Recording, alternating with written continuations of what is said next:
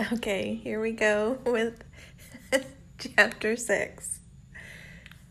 On Christmas Eve, Louis allows himself a bit of a lion, staying warmly cocooned in bed for an extra 40 minutes before he finally gets up and dressed. When he gets to the cottage, he's surprised to find Harry waiting for him by the front door with Clifford. He's wearing comfy sweats and trainers, and the dog's leash already in his hand. It's a lot earlier than his usual walk time, despite Louis's lazy morning, and he can't help but wonder what dragged him up so prematurely. Louis doesn't have to wait very long for an answer because as soon as Harry sees him, his face brightens and he crosses the distance between them in 2 quick strides, reaching for Louis and wrapping him in a big hug. "Happy birthday," he says, voice warm and rumbling in Louis's ears. It's a good hug, Louis thinks a bit distantly as he settles into it. Harry's rubbing his back slowly, not letting go of him even when they've been at it far longer than a simple birthday wish requires. He's a soft presence against Louis's body, and he closes his eyes, enjoying it for a second longer before he lets go, still blushing a little when he steps away. With the exception of that one time Harry fell apart in his arms, the angle of their embrace all wrong, they've never really touched. Not like this, not properly. Louis isn't sure he wants to think about why he liked it so much. "I was hoping you'd forgotten," he admits in a mumble, chasing thoughts of Harry's body solid and warm against his. "Please tell me you didn't wake up early for me. I couldn't bear it." Harry laughs. "Should I lie?" he asks with a small shrug. Louis groans in response, tilting his head back. "All I wanted for Christmas this year is for people not to make a fuss. That's all I wanted." Harry is still laughing by the time Louis is done with his little speech. "You don't have some terrible surprise prepared for me, do you?" Louis asks, suspicious. "I really don't," Harry replies. "Promise. But since it is Christmas Eve, my sponsor's with family and everything, so I'm not calling today. I just thought maybe you'd like company on your run? Seems silly for both of us to go on a run or a walk a few hours apart, especially on your birthday. Unless you want to be by yourself." "Just company, right? No surprise?" Louis takes the time to make sure, narrowing his eyes at Harry in a defiant way. Harry doesn't seem particularly threatened by Louis's intensity. In fact, he just laughs again. "I promise. I mean, what kind of surprise could I even orchestrate on this island? There's nothing here. I'll help you bake a cake and cook dinner if you want, but that's about as far as surprises go." Louis nods. "Good." Then he smiles. "All right then, let's go," he says, hitting Harry on the chest gently on his way out, starting to jog straight away. It doesn't take very long for Harry to catch up with him, both of them running at the same pace. There hasn't been any snow this year, not yet, but the grass is still frosty this early in the morning, in a pale imitation of winter that doesn't quite cut it. Still, Louis can't remember the last time he's had a white winter, so it's not like he's feeling like he's missing out much. Though there is something satisfying about the way the grass crunches beneath their feet as they jog their way along the cliffs. Usually, Louis listens to music in the morning and misses it entirely. Today, though, in the darkness, he gets to enjoy every sound and feeling this morning has to offer. The waves below, Harry breathing beside him, Clifford's paws hitting the ground, the frozen patch of earth beneath their feet. It's strange to think it's Christmas already. It seems it was only yesterday that Louis first caught a glimpse of Harry in the distance, yet he has integrated himself to the lighthouse seamlessly, the way no other guest has before. He's been here for months now, months Louis normally spends completely alone, and yet he still hasn't found his presence irritating. It's weird, but Louis certainly won't question it. Soon enough, they get to the beach and take a small break from running. "Can I ask you how old that makes you?" Harry asks, reaching inside the pocket of his jacket for a tennis ball and throwing it on the other side of the beach for Clifford to fetch. Louis gasps, getting a dainty hand on his chest in mock offense. "How dare you? It's rude to ask a lady for her age." "A lady? Is that what you are?" Harry says sarcastically. "Oi, I resent the implications." Louis shakes his head before passing a hand through his unruly hair. It's a losing battle, what with the wind, but he's never going to stop fighting it. "I'm 27. "I'm turning 25 in February," Harry reveals. "I knew you were younger than me," Louis jokes. "You got that glowing skin of a young'un." "And acne still," Harry huffs, looking mortally offended. Whoever said that disappears after your teens deserves to be shot. Oh, trust me, I know. Well, not personally, Louis says with a wink, a bit cheeky, glad the darkness is mostly hiding it. But my oldest sister's way into makeup and skincare and she has issues. I've heard the rant.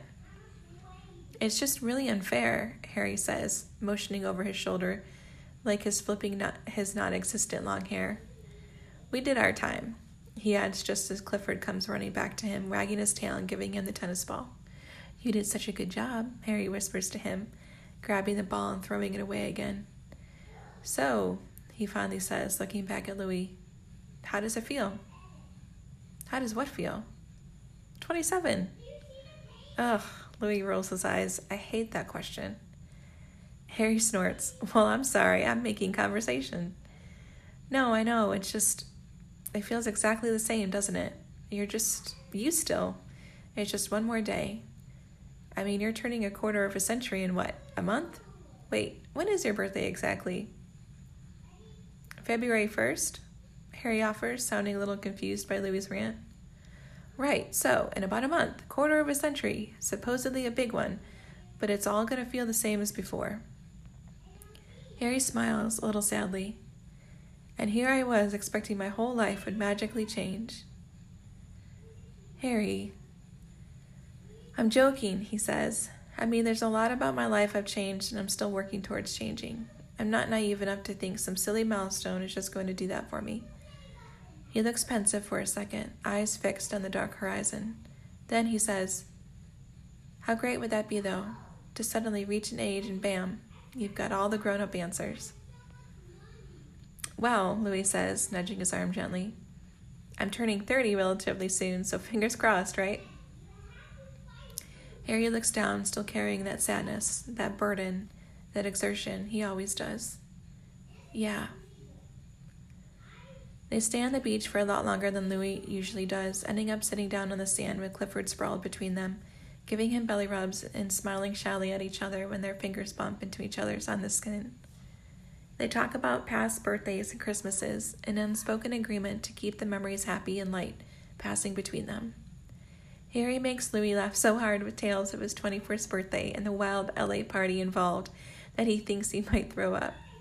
At some point, Louis shares the story of when he decided to run away for his 9th birthday because his littlest siblings were being too loud for his sensitive ears, and since he was the Prince of Christmas, he didn't have to tolerate it. My mom had to pick me up from the train station, Louis reveals, laughing so hard he can hardly keep going. She did not, Harry squeaks. I told her I was moving to the North Pole where they would respect my reign as the supreme leader of the holiday season. That's fucking adorable.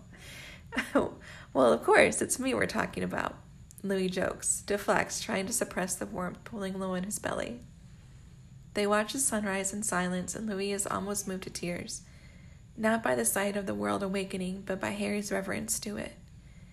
He looks at the sunrise with wide eyes, body fully still, as he experiences it like a sacred moment, like he feels lucky he's here at all to witness it, like he's thankful for the opportunity. It is so beautiful, Harry whispers, only breaking the silence when the sun has finished rising. Louis never thought he'd meet anyone who gets this place the way he does. Back at the lighthouse, they eat crepes for breakfast with a mountain of fruits and homemade whipped cream, Louis unable to stop laughing when Harry gets cream all over his face in his enthusiasm to eat a tongue first. When they're done, Harry insists on washing the dishes, giving Louis such a stern look that he doesn't have it in him to argue. Instead of helping, Louis grabs his laptop from the bedroom and makes his way to the top of the lighthouse. There's meal prep to go through if they want to eat a proper roast at some point for Christmas, but it's his birthday and it's late enough that most of his siblings must be awake now. He doesn't want to be fussed over, but that doesn't mean he doesn't want to see his family. Almost all of his family are squished together to fit on the screen when Louis Skypes them, and the knowledge that they were probably just waiting next to their mom's laptop for him to get online almost brings tears to his eyes. It's a chaotic. It's a chaotic call. All Skype calls with his family are. The girls shouting over each other to be heard, but Louis loves every second of it. They sing happy birthday to him, and telling him all about their holiday plans. And soon they've calmed down a little, all of them chatting in turns about what's going on in their lives at the moment. By the time Harry joins him on the top of the lighthouse with 2 massive mugs, Daisy is telling a story about one of her exams. "Oh," Harry whispers, looking caught and uncomfortable. He steps backward, towards the stairs, and Louis widens his eyes. "Careful," he says, suddenly scared he's going to fall, and the laptop becomes completely silent. "Louis?" his mom calls from the speaker. Yeah, Louis says, looking back at the screen. "Sorry, Harry just came in, and I thought he was going to fall down the stairs for a second there. He is a bit clumsy." He says the last part fondly, looking up from the laptop at Harry with a smile. It falls as soon as he catches a glimpse of Harry's face. He's holding his shoulders like he's trying to hide and doesn't know where to go, eyes wide with a deer-caught in headlights look on his face. "Oh," Jay exclaims, completely unaware of the discomfort in the room. "Is that your guest? Can we say hi? Can we wish him a happy Christmas?" Harry, as impossible as it may seem, looks even more uncomfortable at the suggestion. He gulps, color completely draining from his face. Then he gives Louis a panicked look and shakes his head. Louis frowns but doesn't question it. Instead, he smiles down at his mom. "He's a bit shy, actually, and we kind of had plans to watch a movie, so I'll call you later, all right?" "Oh, of course, darling. We'll let you enjoy your birthday now." They say goodbye, lots of voices joining in to wish him a happy birthday one last time before Louis turns Skype off. "You didn't have to hang up because of me," Harry says, remaining frozen in place. "I didn't." The conversation died down. Louis doesn't know why he lies like this, but he can't help the thrumming beneath his skin, the overwhelming desire to protect Harry's feelings. "I'm sorry, I just..." Harry swallows hard, eyes blinking fast like maybe he's going to cry. His breathing is a bit too fast for comfort, and for a second Louis thinks this might be the beginning of a panic attack. "It's just that I can't..." "Harry," Louis says softly, getting up from the bench. He walks towards the lost boy in the middle of the room, palms offered in surrender so Harry knows they're coming when Louis places them gently on his shoulders. "You don't have to explain. They're strangers. You don't have to say hi to them if that's difficult for you." Harry nods. "Thanks," he whispers, and Louis wonders if maybe he's an agoraphobic or something like that. If it's anxiety about people that drove him to drinking, if it's hard to cope without it now. For what feels like the 1,000th time, Louis reminds himself it's none of his business. Harry sniffs. "I made you hot chocolate," he says after a beat, holding the mugs up. "For your birthday." Louis squeezes Harry's shoulders once, then lets go of him. "Thank you, Harry. That's very kind." "It's nothing." "No, it's not. Thank you," Louis insists, grabbing one of the mugs and giving the hot chocolate a sniff. "Looks delicious." "All right," Harry says awkwardly. "Well, I'll leave you to it then." "To what?" Harry blinks. "To call your family back?" "Oh, no, I'm not going to do that now. I love them, but they're a lot. I was just going to watch a movie. Want to join?" Louis tilts his head towards the bench. Harry purses his lips for a second. Then he asks, "What movie?" "Well, since it's Christmas, I usually watch Love Actually, which is very soft and cheesy of me, but you're not allowed to laugh." Harry doesn't laugh. Instead, he smiles wildly, dimples fully out. "I love Love Actually. It's one of my favorite movies." "Perfect," Louis says, walking back to the bench, putting his hot chocolate on his chest next to his laptop, and grabbing a blanket bunched up on the side.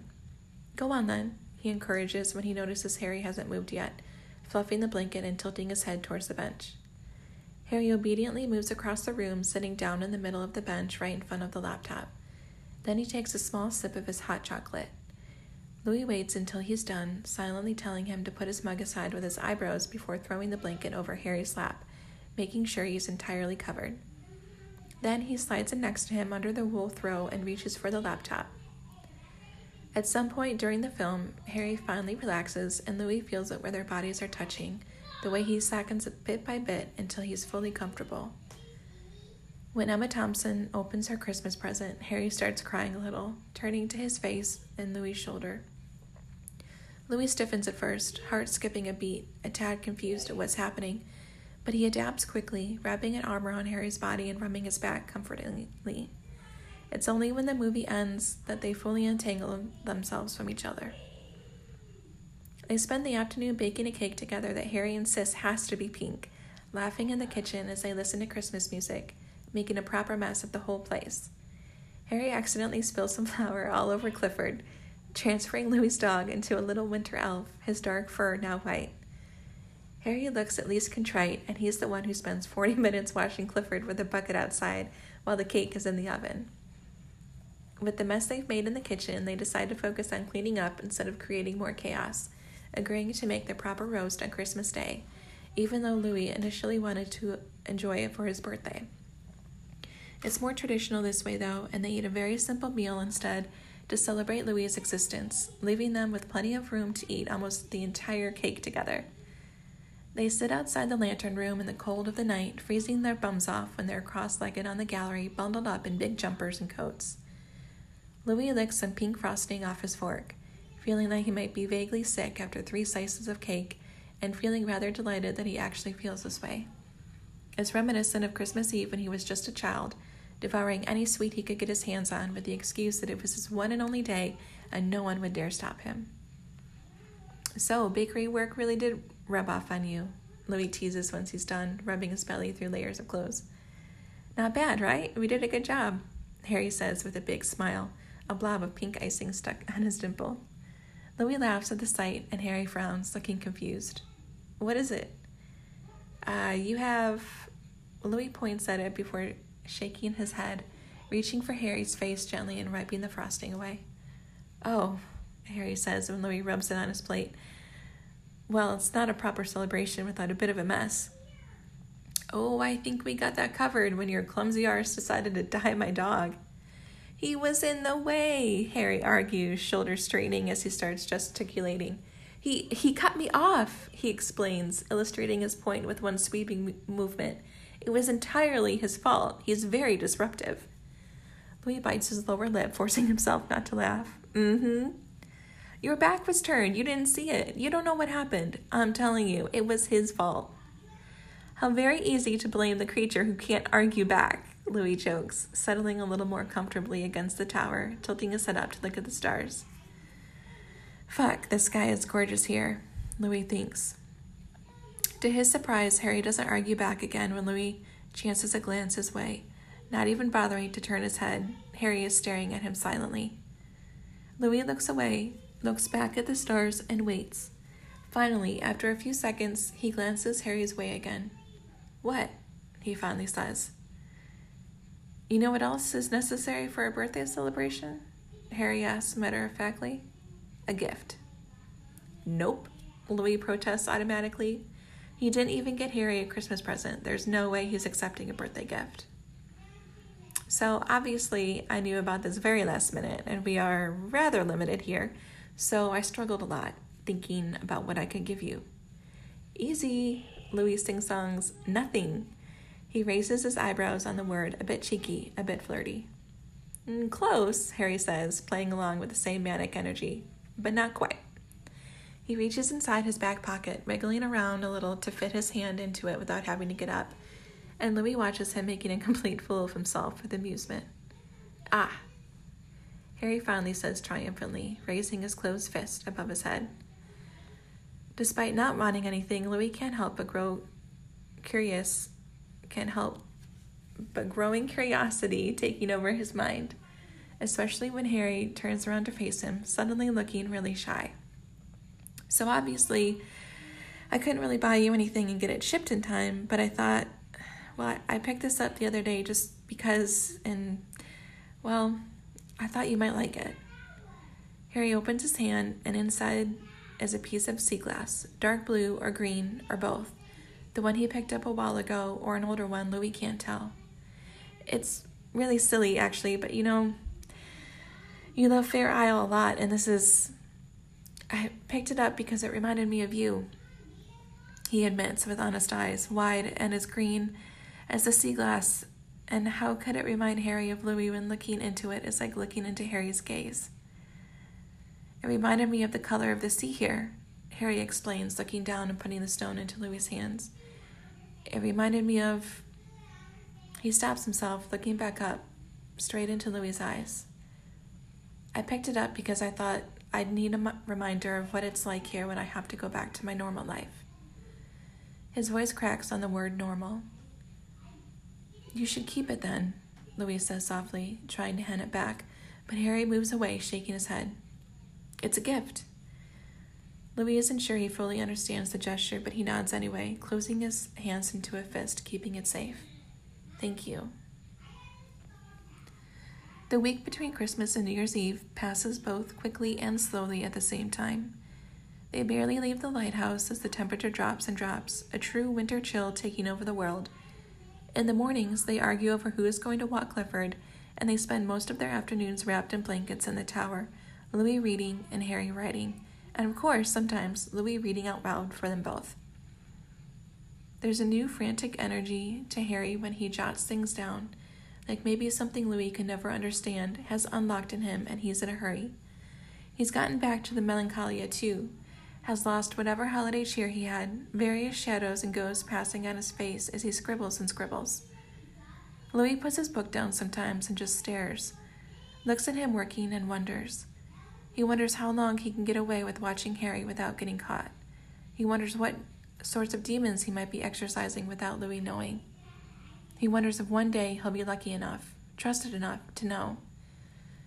Sometimes Harry hums under his breath, and it isn't until the night of December 29th that Louis starts thinking anything of it. Louis is still cleaning up the kitchen by himself, lost in thoughts, when suddenly, out of nowhere, he hears soft music coming from the dining room. He pauses, dish rag in hand, hovering over the counter as he takes in the sad ballad. He doesn't know the song, but it feels so achingly familiar at first that he assumes Harry put some music on after dinner. He spends a few seconds trying to piece where he's heard it before, gulping at the slow melancholy of the melody, when suddenly a voice, deep and raw and soothing, a voice he's come to know so intimately over the past few months that he almost can't believe it at first. Yet somehow, it's like a missing piece of the puzzle suddenly sliding into place. Harry's singing, whispering the words really, with such intensity that Louis drops the dish rag and takes a step back, physically shocked by what he's hearing. He can't believe he didn't know Harry could do this. He can't believe he didn't know Harry could do this with such warmth and emotion, all of the loneliness of the world suddenly put into a song like maybe it can be made of sense of. And Louis just knows, in one instant, without being able to explain it to himself, that the only reason the song feels familiar is that Harry wrote it, that it's new and precious.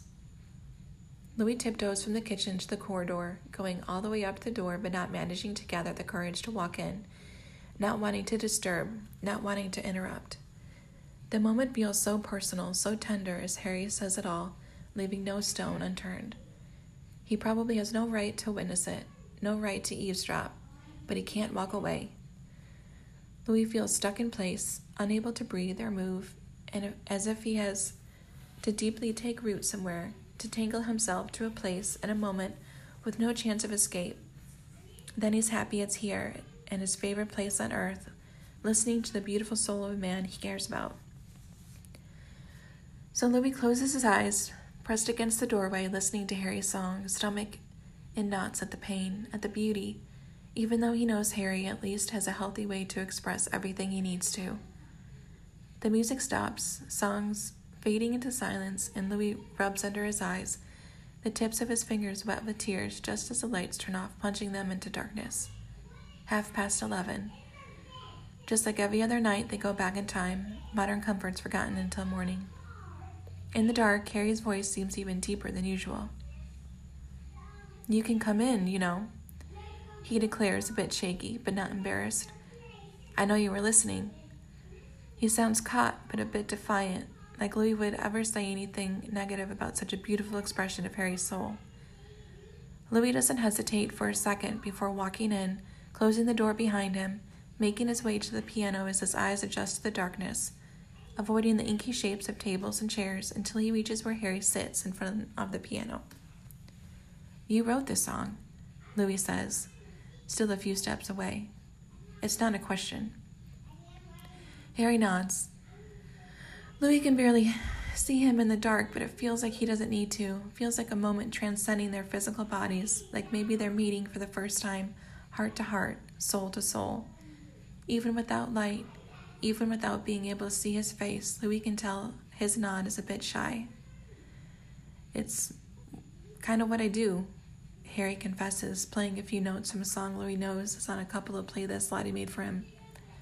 Songwriting, he adds unnecessarily. Performing, he pauses. Voice trembling a little, he adds, selling myself. Louis doesn't say anything, waiting in case there's more Harry needs to say tonight. My name isn't Harry Twist, he admits, breath catching as Louis's heart squeezes painfully in his chest. I suspected, Louis admits, reassures, hoping Harry isn't about to beat himself up about it. You didn't seem to wear it very comfortably that first day, he teases. Harry huffs, half a laugh, half a sigh, and at least he doesn't sound like he's going to start crying anymore. It's my stepdad's last name, he confesses.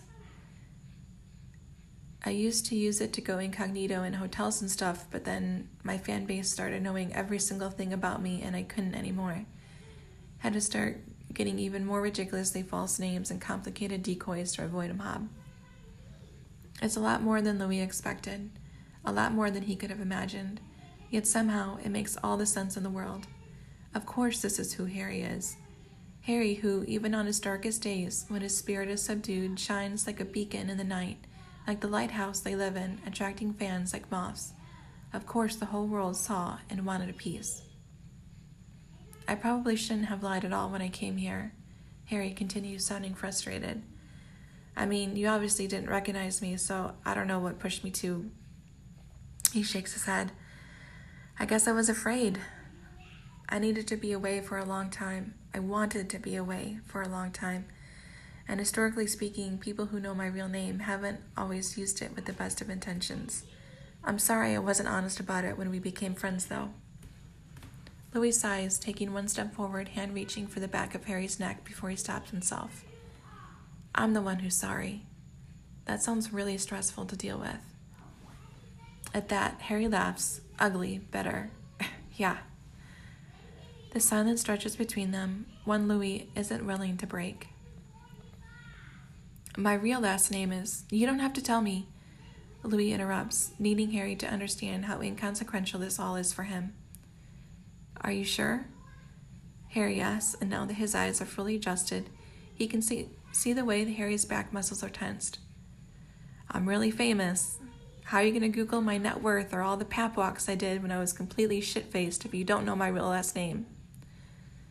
He says it all with so much anger, spews it all out like bullets, and Louis knows none of it is aimed at him, but every single word still hits, and he has to tighten his hand into fist to stop himself from expressing outrage at Harry's expectations, at the way he's clearly been hurt. I don't want to Google you, Louis says through gritted teeth. I know everything that I need to know about you, Harry, and that's what you told me. Then you know more than most, Harry replies in a small voice, vulnerable. And I know how lucky that makes me. I wouldn't jeopardize that. Louis waits for a second, heart in his throat before opening his mouth again. He wishes he didn't have to say it, but he feels like he should. You know you're safe here, right? Louis closes his eyes at the hesitation in his voice. He needs Harry to trust him. He needs Harry to know Louis would never sacrifice him for his own gain. I'm not going to tell anyone. At that, Harry turns around slightly, one leg on each side of the long rectangle bench, hands pressed against the wood, head tilted towards Louis. Of course, he replies, eyes wide. I wouldn't be telling you this if I didn't think so. Louis nods, relieved. Good, he says, more emotional than expected. Good. He tilts his head down, hiding his face despite the darkness before joining Harry on the bench, mirroring his position. I'm listening. Harry gulps. Their eyes meet. After everything that happened, I didn't know if I could do it anymore. I came here feeling so overwhelmed. I was sober for the first time in a long time, and that was scary. Trying to find out if I had anything left to say that mattered enough for me to put myself back out there, back into triggering situations with triggering people. There's a hint of panic in Harry's voice, but he inhales deeply. But I really think I do, he admits. Ever since getting out of rehab, ever since being here, I haven't stopped writing. It's like I'm me again, and I have so much I want to say. You think? Louis teases, thinking back to the hauntingly beautiful song. Harry, that song. Louis shakes his head, tentatively reaching for Harry's wrist, wrapping his fingers around it and squeezing. It's so beautiful. Harry closes his eyes, face peaceful as he seems to savor the compliment. Then his expression crumbles. I think it's too sad, he confesses. Louis frowns, not understanding. What does that matter, if that's how you feel? It's not too sad, Harry. It's a part of you, and if that's what's inside you that needs to be said, then I'd say it's just fucking sad enough, yeah? Harry laughs, reaching up to wipe away tears Louis hadn't even noticed falling. I mean, for my label, for my fan base. It's not exactly my brand. They work so hard to keep my fuck-ups out of the media, and I'm, gonna make an album about it? They're never gonna let me. Louis sighs. Does it matter what the label thinks? He lets his thumb rub against the skin of Harry's inner wrist. Harry shrugs.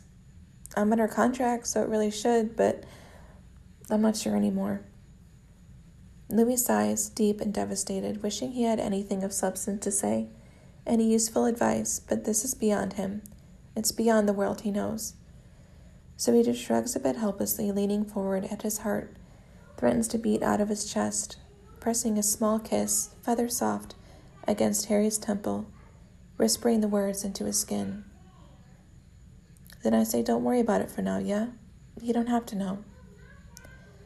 And it's sad, it's heartbreaking, but with the way Harry's shoulders slump forward and shake, the way he leans into Louis, burying his head in his neck, a sob caught in his chest, Louis thinks maybe no one told him it was okay not to know, to take his time, to think things through in a really long time, maybe ever. Something like fury swirls deep within Louis' chest and wraps his arms around Harry's shoulders, holding him close as the weight of so many people's expectations pours out of him in grief. They spend the last couple of days of the year tiptoeing around each other. Or rather, Harry tiptoes around the lighthouse, a bit skittish now that he's shed his skin. There's a mixture of relief and worry threaded into everything he does, and all Louis wants is to prove he's worthy of the trust that he's been placed in him. So he doesn't really mention the fame thing, doesn't ask the hundreds of questions burning on the tip of his tongue. Instead, he doesn't say a single thing, keeps quiet, and lets Harry lead, follows along as they keep to their routine and talk about anything but Harry's revelation. It's blowing Louis' mind a little, though.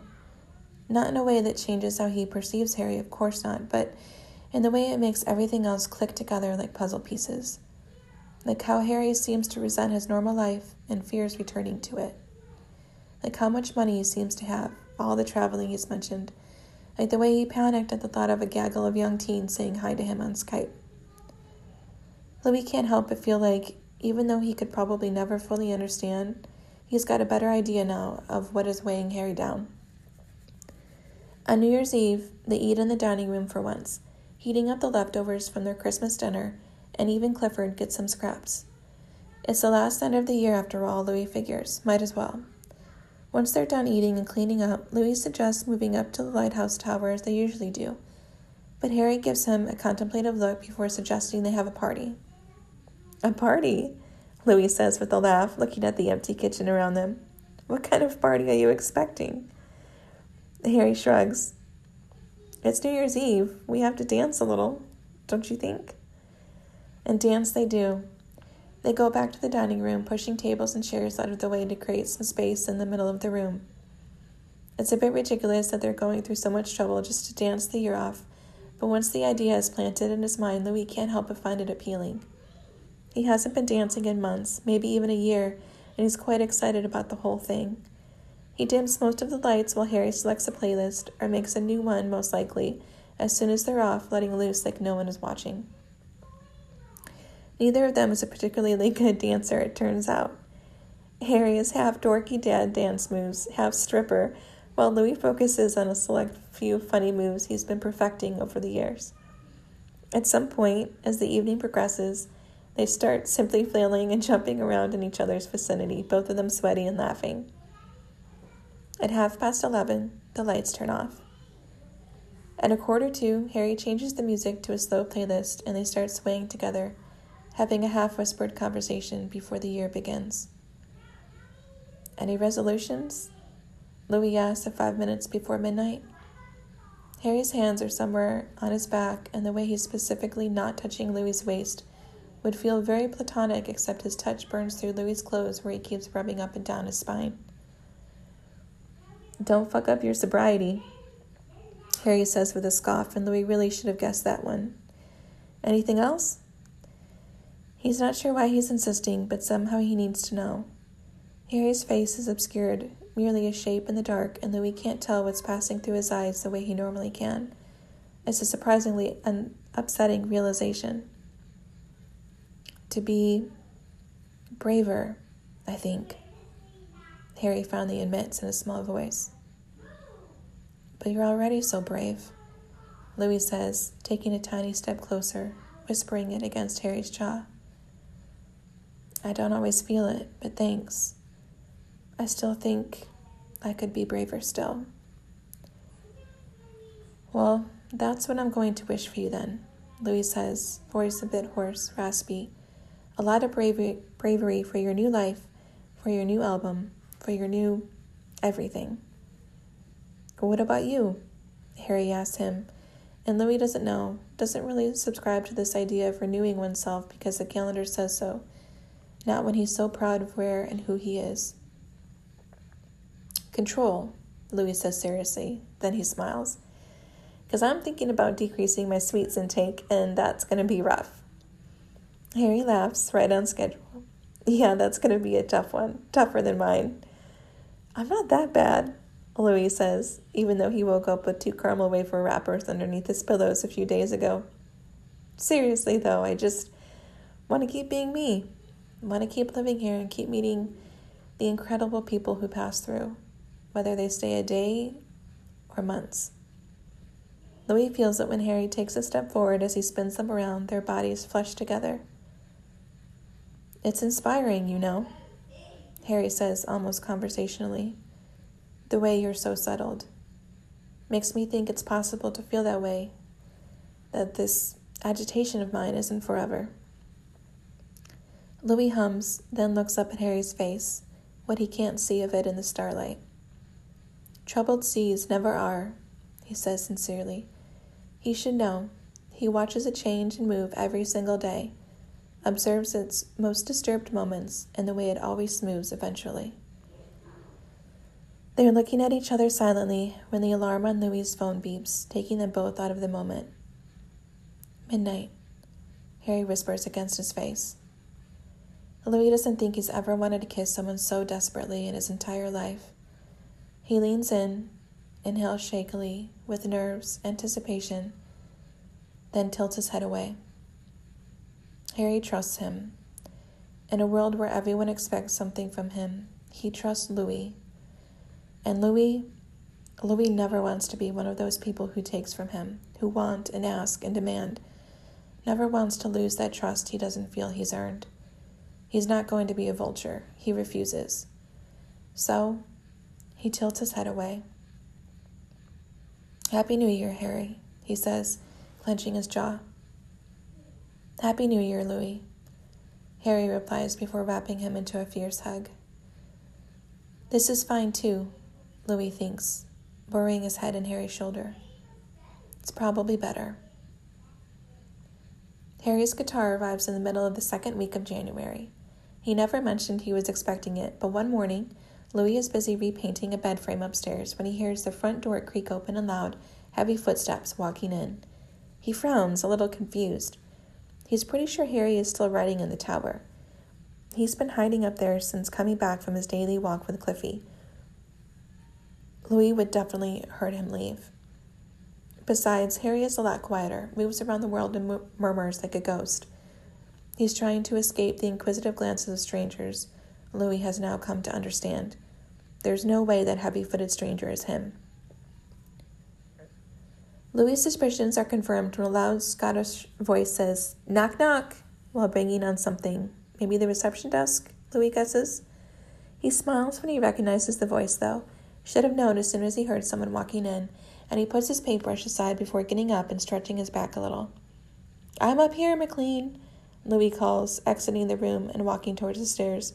"Just coming down now," he adds, probably unnecessarily. The first thing he sees when he's back on the ground floor is the postman leaning against the reception desk casually, broad-shouldered as ever and towering in the entryway. He's got his faithful red Royal Mail bag on his shoulder and is holding a beige guitar case in his hands. "Delivery for your guest," McLean says when he catches Louis's eyes. A man in his early 40s, McLean and his wife moved to Fair Isle long before Louis ever set foot on it, thinking it would be the dream lifestyle for them. They fell in love with the island almost as fast as they fell out of love with each other, and they adored the place so much neither of them wanted to move away in the separation process, which apparently led to some awkward first months of divorce if the rest of the village is to be trusted. But now they live apart and are quite good friends. Louis doesn't know a lot of people who would be comfortable living in the same tiny community as their ex, and he's always admired McLean for his easygoing attitude towards it all. McLean puts the guitar on the floor and reaches into his bag, fiddling with the contents until he finds the paperwork he needs and puts it on the counter. "That's great," Louis says, taking a few steps forward, leaning down to grab the guitar case. McLean tuts at him disapprovingly, and Louis freezes, fingers a few inches from the guitar. "What?" "Need a signature, don't I?" The postie replies, shaking his head. "For a, He looks down at the paperwork. "Mr. Twist?" "I can sign for it," Louis says, getting back up and reaching for the papers. McLean hisses and swats Louis' hand away like he's a fly. He shakes his head. "Sorry, pal. Can't do that." "Since when are you such a stickler for the rules?" Louis laughs, putting one hand on his hip. "Since someone paid a lot of money for this to be delivered securely." Louis gasps. "So what, you don't trust me?" he asks, punching McLean on the shoulder jokingly without real force behind the gesture. "Don't be such a bother, Tomlinson, and go get your guests so I can get back to my sheep. Mail delivery isn't my only job, you know, and this is my last package of the day." "I did know that, actually. I've lived here a long time," Louis replies, just to wind him up. McLean isn't someone Louis would necessarily call a close friend, but they get on. The postman sighs, shaking his head again. He's been doing that a lot. "Do I need to go hunt for Mr. Twist myself?" "If you let me sign for it," Louis starts before laughing loudly. "He's in the tower," he finally says seriously. "I'll go and get him." When Louis walks up the stairs and into the lantern room, Harry's notebook is open on the chest and he's fiddling with the recording app on Louis' phone. "So that's where my mobile is," Louis comments instead of saying hello. Harry doesn't bother to look up. "You forgot it up here, and I had an idea for a melody," he says, switching apps. "I'm just emailing it to my manager. He doesn't write songs, obviously, but it'll give him an idea of what I'm working on. Thanks for letting me use it." "Actually, you're using it without permission," Louis reminds him, though it's not like he needed it this morning, or like he actually minds. "Oh, you don't mind," Harry says flippantly. "Was giving him my phone password a mistake?" Louis asked to an invisible audience, looking up dramatically and sighing. "I don't think so," Harry pipes up, and when Louis looks back at him, he's finally looked away from the phone and is grinning. "Yeah, well, you're not exactly an unbiased party, are you?" Louis says, taking a step forward and poking Harry in the cheek. "There's a delivery for you downstairs, by the way. Postie won't let me sign for it, so you'll have to come down." Harry's eyes widen and start sparkling. He clearly knows what's waiting for him. "A delivery?" "Yes," Louis says, stretching the S sound. "And you seem to know exactly what it is, so don't keep him waiting." At that, Harry drops the phone and scrambles to get up, almost falling down in his attempt, steadying himself on Louis's shoulder to prevent it. "You all right?" Louis asked, reaching carefully for Harry's waist to help him stay upright.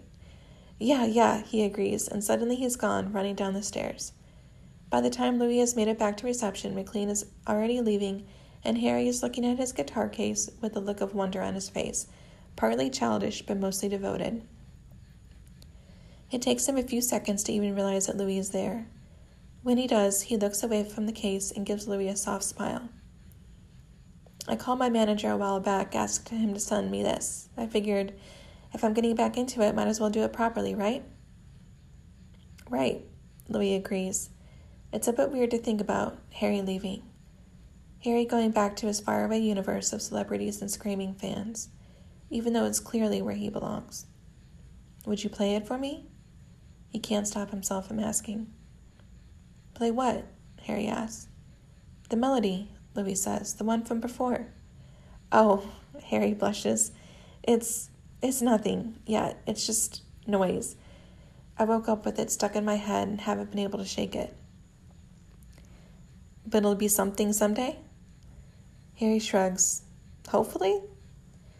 "Then you should play it for me, so I can tell how much it's evolved once it's finished."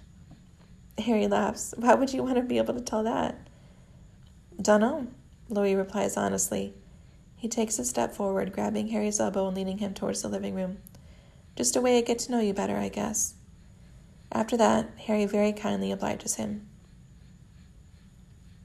"It's Styles, by the way," Harry says randomly on a Monday night while they're eating homemade fish and chips. "Pardon?" Louis replies, mouth half full.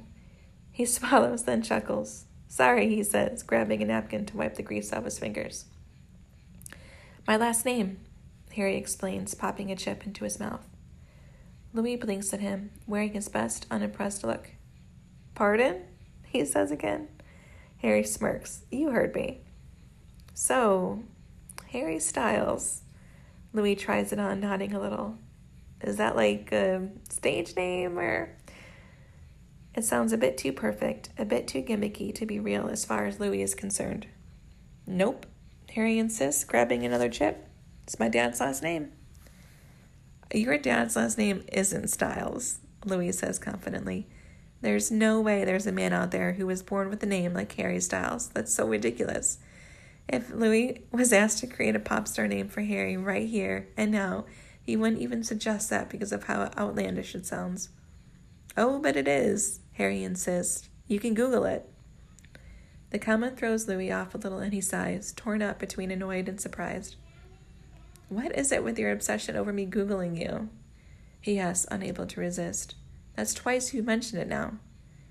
He pauses as an idea quickly forms in his brain. "Are you testing me?" "What?" Harry says, looking more startled than caught, though Louis wouldn't dismiss his theory yet. "No, I mean, not on purpose. I just..." Harry shrugs, looking a little helpless. I don't know. I know you said it didn't matter to you, but it felt weird for you to not actually know my name, all right? I just wanted to tell you. I wouldn't have offered for you to Google it if you just believed me when I said it's Styles, to be honest." A long pause settles between them, stretches and stretches, until Louis decides to speak again. "Fair enough. I still think it's absolutely ridiculous that you're actually named Harry Styles. Were your parents planning on you becoming famous, or what?" Harry laughs. "No, not really. They've always supported my singing, and my mom was the one who signed me up for the X Factor, but it wasn't like they were planning for it or anything. They're not that kind of pushy parents." It's the first time Harry's given him any hints as to how and why he became famous so young, and Louis wants to press in and dig a little deeper, wants more information, and feels a bit dizzy with it. Quickly, he calms himself down, reminds himself he's going at Harry's pace, not his own frantic and inquisitive one. "You were just fated to make it," Louis teases, instead of asking more questions. It's worth not getting his answers for the way Harry smiles back at him, part amusement, part relief. "Maybe," Harry shrugs. "I think most of it is probably luck rather than fate," he says before starting to eat again. "But who knows," he adds as he swallows a big bite. He frowns, a little thing directed at his plate. Louis is about to ask him what's wrong with the food when Harry speaks again. Maybe it's the opposite of luck, he says darkly. Whatever that is. A karma? Louis jokes, and it really makes Harry laugh, snorting inelegantly before he puts his hand over his mouth and nose to muffle the sound. If I said anything like that in public, I'd probably be lynched. Harry manages to say through his laughter. I mean, who am I to complain? It's not like I don't live a privileged life. It dampens the mood a little, all this talk of bad karma and luck, and the intangible place where they intertwine uncomfortably, interpreted in vastly different ways depending on which way a head tilts. It's all right, you know, Louis finally says after a while. What? If you were testing me, it'd be all right. I wouldn't mind. He says it slowly, carefully, as he measures his words, wanting the message to come across as plainly as possible. I'd get it, he says offhandedly. He means it too, truly. It's impossible to take it as an attack on his own character when he can only guess how vicious people have been to Harry in the past. It's not like you can trust just anyone. Harry pauses, putting a small piece of fish back onto his plate without eating it. Yeah, he agrees, and his face really says it all. The way he closes himself off, eyes troubled and avoiding Louis' direct gaze. He's been betrayed before. Louis isn't stupid enough not to have guessed that already. Obviously, I'm not going to, Louis clears his throat, suddenly a little uncomfortable. He fiddles with his plate, biting his lip lower, and trying to find a non-dramatic way of saying what he wants to say. When it becomes obvious he can't think of anything, Louis simply says, betray you or whatever, anything like that. It comes out a little more clumsily than Louis intended, and he starts talking again to try and divert attention from that fact. I mean, I know that, he declares sternly. I know that for a fact. But you don't. He adds the last part softly. I do know, Harry argues, interrupts, looking a bit offended on Louis' behalf. I told you before, I wouldn't have shared so much stuff with you if I didn't think you could be trusted. I know that, and I'm very touched. Louis pauses, taking a deep breath. All I'm saying is that it's okay if there's a part of you that doesn't know. If there's a part of you that thinks I need to be tested or whatever, I'm not bothered. I'm not offended. But Harry, no matter how many times you instruct me to do it, I'm not going to suddenly be tempted to Google you or screw you over. Honestly, I couldn't care less about Harry Styles. Louis says the last part jokingly, winking at Harry, thinking he's going to make him smile at least, but he doesn't say anything for a while. Harry? Louis finally asked after a moment, voice dripping with uncertainty. I'm not sure what to say. Louis snorts. When he speaks again, he has to look away, a bit scared he's going to look too fond, too eager. Well, you don't have to say anything. Oh my God! The screaming comes from upstairs, and Louis freezes, both hands in the sink as he drops his mug of tea half-washed. He turns off the hot water tap with a frown, heartbeat increasing, listening for more. Oh my God, Louis! Harry screams again, starting to run down the stairs, and Louis's heart squeezes painfully in his chest, fear bubbling up as his mind races between various apocalyptic scenarios that could have Harry shouting across the cottage like this. He runs out of the kitchen with his hands still soapy and slams into Harry's body in the corridor. He grabs onto his shoulders, studying them both, making sure they don't fall over. Are you all right? Is everything okay? Louis asks, eyes roaming Harry's face, Harry's body, trying to see if he's injured. Is it Clifford? Oh my God, you have to come, Harry says excitedly, eyes wide and sparkly, turning around and leading the way. What? Louis says, shaking his head, confused by the whiplash. Come, Harry says, looking back and reaching for one of Louis's wet hands, tangling their fingers together and dragging him forward. It's incredible. You have to come and see. See what? Louis replies, still confused, as Harry drags him through the corridor and pushes the front door open, leading them both into the darkness. Look! Harry exhales, stopping a few meters away from the lighthouse, not close enough to the cliffs for it to be dangerous. Look at the sky! He exclaims, tightening his grip on Louis's hand. And of course Louis is looking at the illuminated sky, ribbons of color shifting, swirling over the stars like beams of light dancing with the universe, making them seem so small, so unimportant. Greens that move and suddenly seem blue, purples transcending into pinks, like they're twirling around the blow of the Scottish winds. "Oh my God," Harry keeps whispering. "Oh my God." Louis looks away from the sky for a second, takes a step forward, looking at Harry's face. He's enthralled, breathing labored from the sheer excitement, and Louis can see it. Can see the smoke coming out of his mouth, and he'd forgotten it was cold for a second there. He'd forgotten he ran out of the house without a jacket on at night, in the winter. With Harry's hand in his and the abstract painting created for them by the laws of nature, Louis can't find it in himself to care. "This is one of the most incredible things I have ever seen," Harry says, eyes never leaving the sky. Louis feels his face soften into a small smile. "Have you never seen the Northern Lights before?" Harry shakes his head. "No, I didn't know they were so..." He laughs. "Are they very common?" he finally asks after a beat. Louis hums. "Winter's a really good time for them, and we've got a pretty good location, of course." "I can't believe it," Harry says, overjoyed, overwhelmed. "Photos don't do them justice at all. He falters, unable to find the words. Louis chuckles on an exhale, finally looking away from Harry's profile and back at the sky. "No," he agrees. "I suppose they don't." They stand there holding hands, silently watching for who knows how long, and Louis doesn't feel the cold, doesn't feel the wind. He doesn't feel anything except for the warmth of Harry's body against his, the weight of his hand in Louis's, the contagion of his joy. They watch until the lights vanish, and when they do, Louis closes his eyes, still holding Harry's hand, silently wishing he could stretch this moment just a little longer.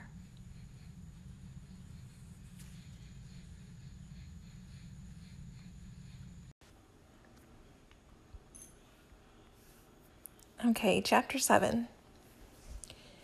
Harry kisses him for the first time on his birthday. February brings the uncomfortable knowledge that Harry's time on the island is almost over, a painful and constant thought in the back of Louis's mind that he's tried hard to suppress so far but can no longer ignore.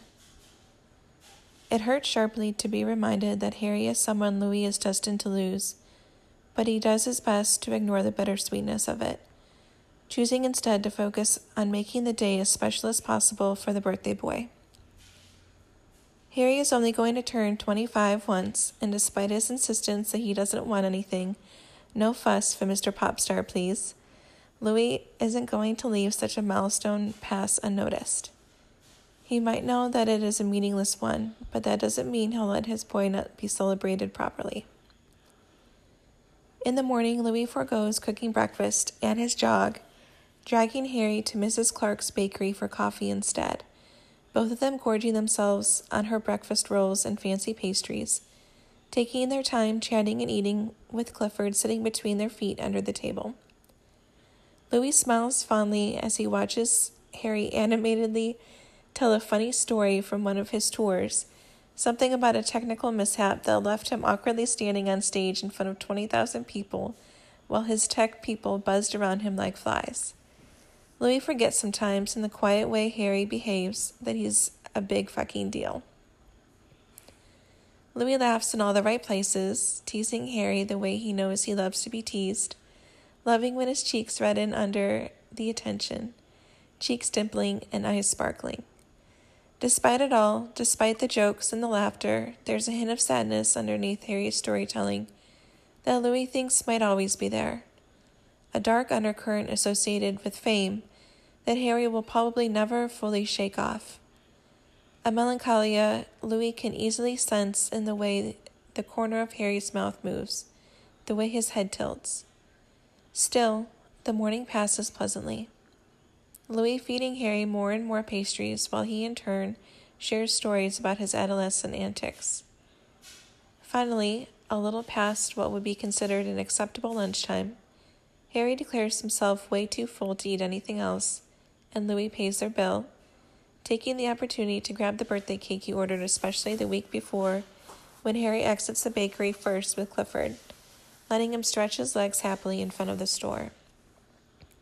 It's chocolate, decadent, and way too big for only two people who have been stuffing their face off all day. But what the hell, it's a special occasion. There are fancy gold letters spelling Happy Birthday, Harry on the icing. The rest of the cake simple and void of decoration. It's perfect. When Louis finally joins Harry outside, he smirks at his eyes widening at the size of the box. "If that's cake, I truly cannot," Harry declares dramatically, Clifford's leash wrapped around one of his hands and the other rubbing against his belly.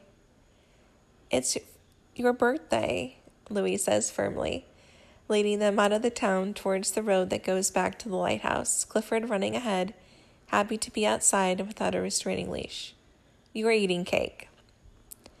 They walk back in comfortable silence, their arms grazing each other through their clothing. Every time their fingers accidentally brush together, they break apart, putting some distance between their bodies only to end up back at the start, Louis with his heart in his throat and his fingers itching to grab Harry's hand. When they get inside of the lighthouse, Louis leads them down the cliffs towards the beach. The sun is shining through the clouds, a surprisingly clear and crisp winter day he would hate to waste inside. Quickly enough, they're both sprawled on the sand together, the day beautiful despite the cold, and Louis gets Harry to eat at least a small part of his birthday cake, humming happy birthday to him under his breath while Harry laughs and brushes crumbs off his face. Clifford is sleeping on Harry's lap, sighing into his creamy white jumper every few minutes while Harry licks the last few crumbs off his fingers. "Well, the afternoon is yours," Louis declares from Harry's right once he's done eating.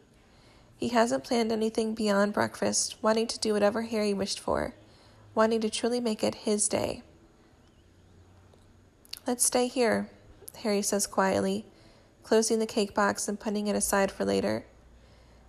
The H-A-R of his name now gone, shared between the two of them. "Aren't you cold?" Harry shakes his head, hair going crazy in every direction because of the wind.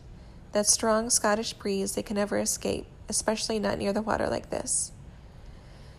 Of course, he's got a lap full of warm dog to keep him comfy, while Louis is freezing under his jacket, but he'd never say a word. Not today, not ever. "All right," Louis whispers mostly to himself, agreeing without second thoughts, and it's still so scary the way this feels. "We'll stay right here." So they do, silent and peaceful, watching the waves. "I love the ocean," Harry admits after a while. "I always went to the water whenever it got to be too much back in LA. "Yeah?" Louis prompts, looking away from the sea and into Harry's face. Harry nods. "Yeah," he confirms, an absent look on his face. Briefly, Louis wonders if he's mentally back on some warmer, trendier beach right now. But his eyes refocus on Louis, hesitant as he speaks again.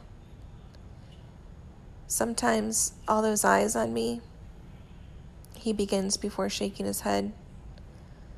"All the lies they saw when they looked at me, all the truths." He lowers his head. "I felt dirty," he says, a small admission. "But the water is cleansing. The waves keep coming no matter what, no matter who you are, making you feel brand new. You can lose yourself in the water, turn invisible. The entire world disappearing except for you. It's why I missed England so much, I think. Not enough rain in California." Louis agrees, familiar with the feeling. Sometimes you just need a good rainy day to clean yourself of the bad ones. He's always loved the way the earth smells fresh after a rainy day, like maybe there's hope to make things right this time, the whole world damp but purified. Harry smiles, uselessly pushing a curl behind his ears, fighting the wind. "Exactly." "Well, it's certainly not rain we're lacking here in Scotland," Louis says teasingly. "It's why I love the island so much." Harry looks to his lap, refusing to meet Louis' eyes, slowly petting down the length of Clifford's body. "No one for miles and miles and plenty of water for me to be reborn." Louis gulps, heart tightening when Harry talks like that. Most people Louis knows would argue there's no poetry in pop music, that it's all manufactured nonsense lacking depth. but the way Harry expresses his feelings so plainly yet so beautifully. It's like every word falling from his lips is a pearl, a poem waiting to happen, just looking for the right ears to appreciate it. And me, Louis can't help but add. There's no one for miles and miles and plenty of water, and there's Louis. He can see the hint of a dimpled smile beneath a curtain of curls. Harry is still looking down at who Louis can't help but think of as their dog now. How did this happen so fast? What has he gotten himself into? And you, Harry agrees in a whisper. You don't count, though, he says after a beat, and a more insecure person would read rejection into it. But Louis has slowly watched them tiptoe around each other, softening around each other for months now. He knows exactly what it means, the feelings hidden underneath. You don't count as people. Those vultures who take and take and take, the people with their never-closing eyes demanding more and more and more, demanding things Harry doesn't know how to give, demanding until Harry was empty right down to the foundation of himself. But Louis, with the pit of one in his lower belly, can't agree or take the compliment. I do, though, Louis replies, bitter, sad. I'm just like everyone else. He sighs, passing a frustrated hand through his fringe, barely noticing the way his fingers shake from the cold. I want, he says, meeting Harry's eyes with a desperate gaze. I want so much from you. The admission stings on his tongue with something akin to shame and regrets that he was weak enough to let it slip. He wishes he could read Harry's face the way he's gotten so used to, but he's met with a completely blank expression and wide green eyes. Then, surprisingly, or maybe not, Harry shakes his head slowly. No, he replies with a tender voice, leaning towards Louis, one of his hands tangling into the hoodie underneath his jacket as he presses their lips together. It lasts a second, less than maybe, still a moment in the way it reshapes Louis' existence. No? Louis asks, whispers against Harry's lips, ignoring the offending huff Clifford makes between them, unhappy his cushion moved. No, Harry repeats. Not like everyone else. Not like everyone else at all. You make everything else quiet. Everything else disappears when I look at you. Louis doesn't know what to say, doesn't know if it's a good or a bad thing, doesn't know if it should scare him a bit. So he closes his mouth, stays silent, looking into Harry's eyes, and he just kisses Harry again and again on that cold beach, delighting in the little sighs falling from his lips, burying his fingers in the tangles of Harry's hair, laughing against each other's mouths when a particularly strong gust of wind erupts around them, or when Cliff starts to wiggle between their bodies, tired of feeling ignored. He chooses to waste the afternoon with the taste of Harry on his tongue, and not say a thing. Later, much later, after they've had dinner and after Louis serenaded Harry with a particularly horrendous rendition of Happy Birthday that ended with him falling from the top of the piano into Harry's waiting arms, they're washing the dishes, shoulders pressed together.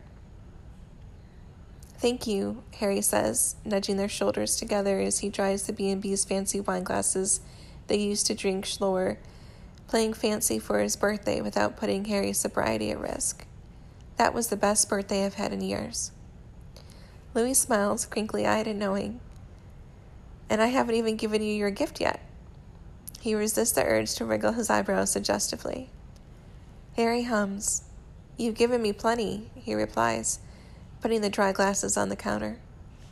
Good, because I didn't know what to give to a rich pop star who can buy himself the world, so don't expect anything brilliant, Louis jokes, hating the hint of insecurity hidden underneath his teasing that he knows Harry will probably be able to pick up easily.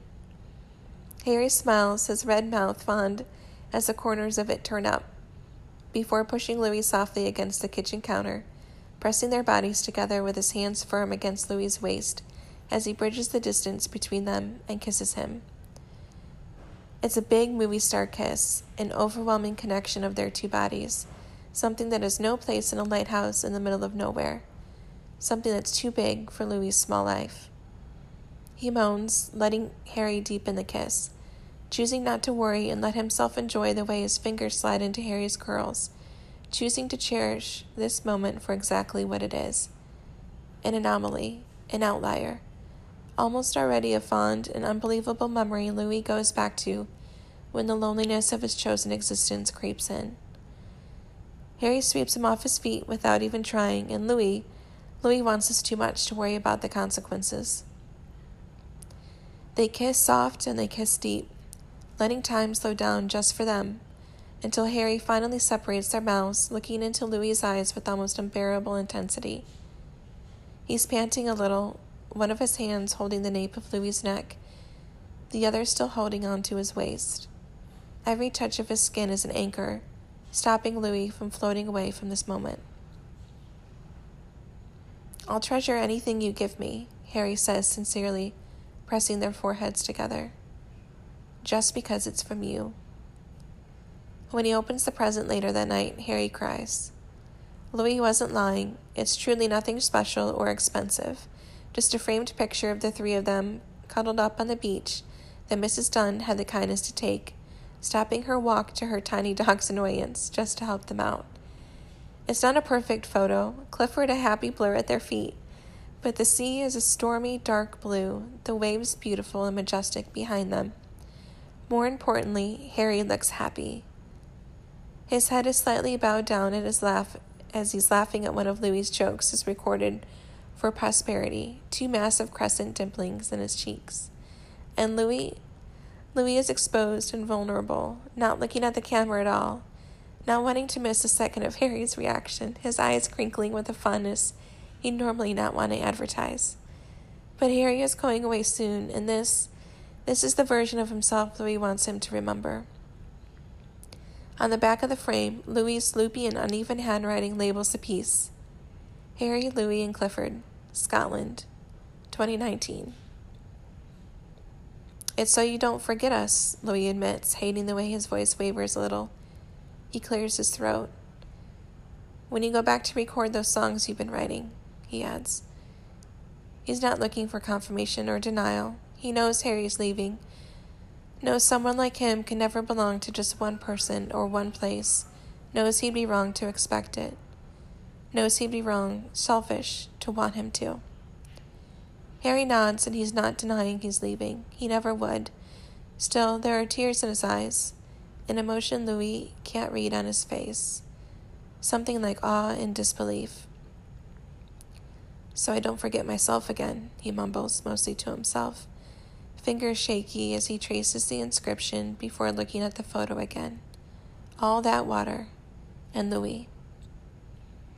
Later that night, they climb the stairs to the lantern room in silence, Louis awkwardly holding a torch from behind Harry's body to light their way. Once they get to the top, peering through the windows into the darkness, it feels like the world stops, like they're right at the edge with nothing but the void ahead, the void around. Louis knows the ocean surrounds them, can hear the waves through the windows, the angry wind a reminder of how small they are. Somehow, the darkness feels embracing rather than scary, a warm blanket that's familiar and comforting. Just like Louis, Harry is lost in thought, frozen at the top of the stairs with seemingly no intentions to move towards the bench at all. Louis gives him a few seconds to find his bearing in the dark, but after a hint too long without movement, he presses a careful hand onto Harry's lower back, reminding him of his presence without pushing him forward. He scratches a little against the wool of the tacky jumper Harry is wearing, a red, yellow, and orange lozenge patterned atrocity Louis let him borrow earlier after he spilt hot chocolate on his. It's barely illuminated by Louis's torch, but still, the pattern gives him a headache. "Okay?" Louis whispers against Harry's neck, tempted to let his hand wander, tempted to wrap his arm around Harry's waist, to touch beyond what he's been allowed so far, to continue the tame exploration he started when they kissed earlier on the beach. The want thrums beneath his skin, making his fingers itchy. But he doesn't. Instead, he takes a tiny step back when he hears Harry's raspy voice confirm he's all right. Louis breaks the silence, broke the spell, though, and Harry finally steps forward until he reaches the bench, sitting down and curling himself under a blanket straight away. He looks cozy, he looks soft. Under the feeble light of Louis's torch, his curls messy where Louis's fingers spent most of the afternoon buried. He blinks up slowly at Louis before reaching for a discarded book on the wooden chest and holding it out towards him.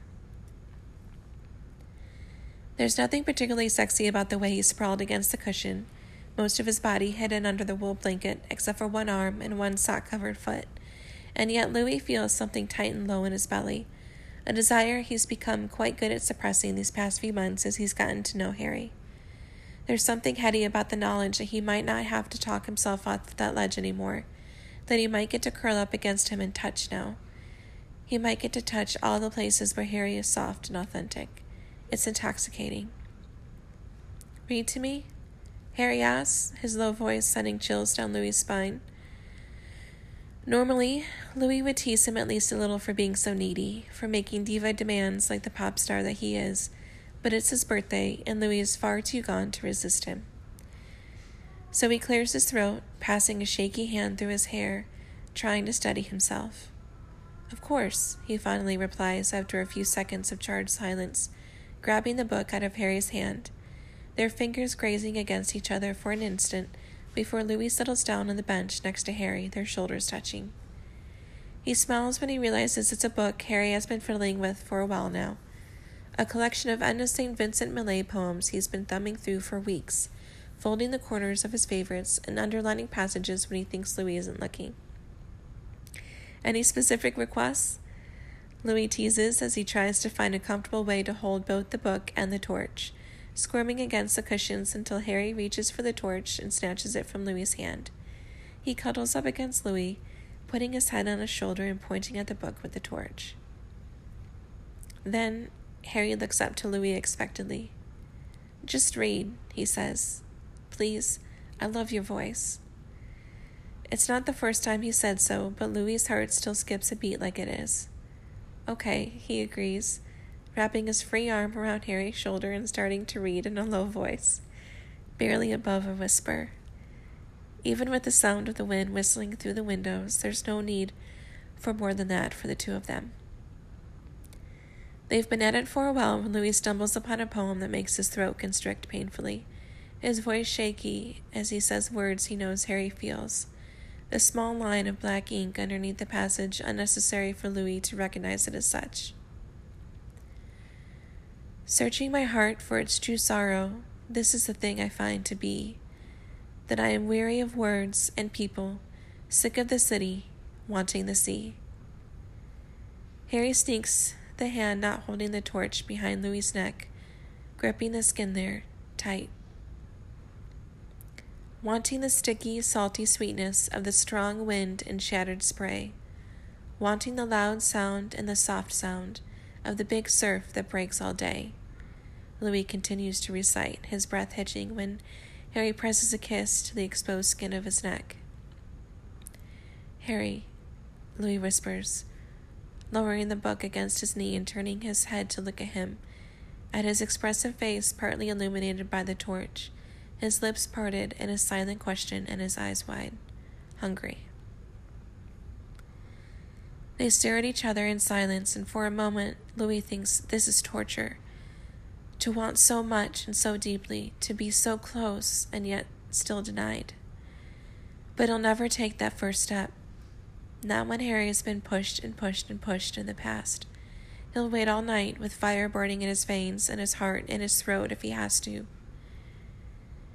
Harry doesn't seem to be questioning everything in the same way, and suddenly he lets the torch fall to the floor, rolling away from the bench and plunging them into darkness as it now illuminates only a small corner of the room far away from them. Then he fumbles for the book in the dark, his fingers cold against Louis's for a second as he grabs the poem collection and lets it drop to the floor with a small thud before climbing on top of Louis's lap to kiss him. Louis moans as their lips meet, as Harry's hand grabs onto his neck, his thumbs rubbing soft circles against Louis's jaw.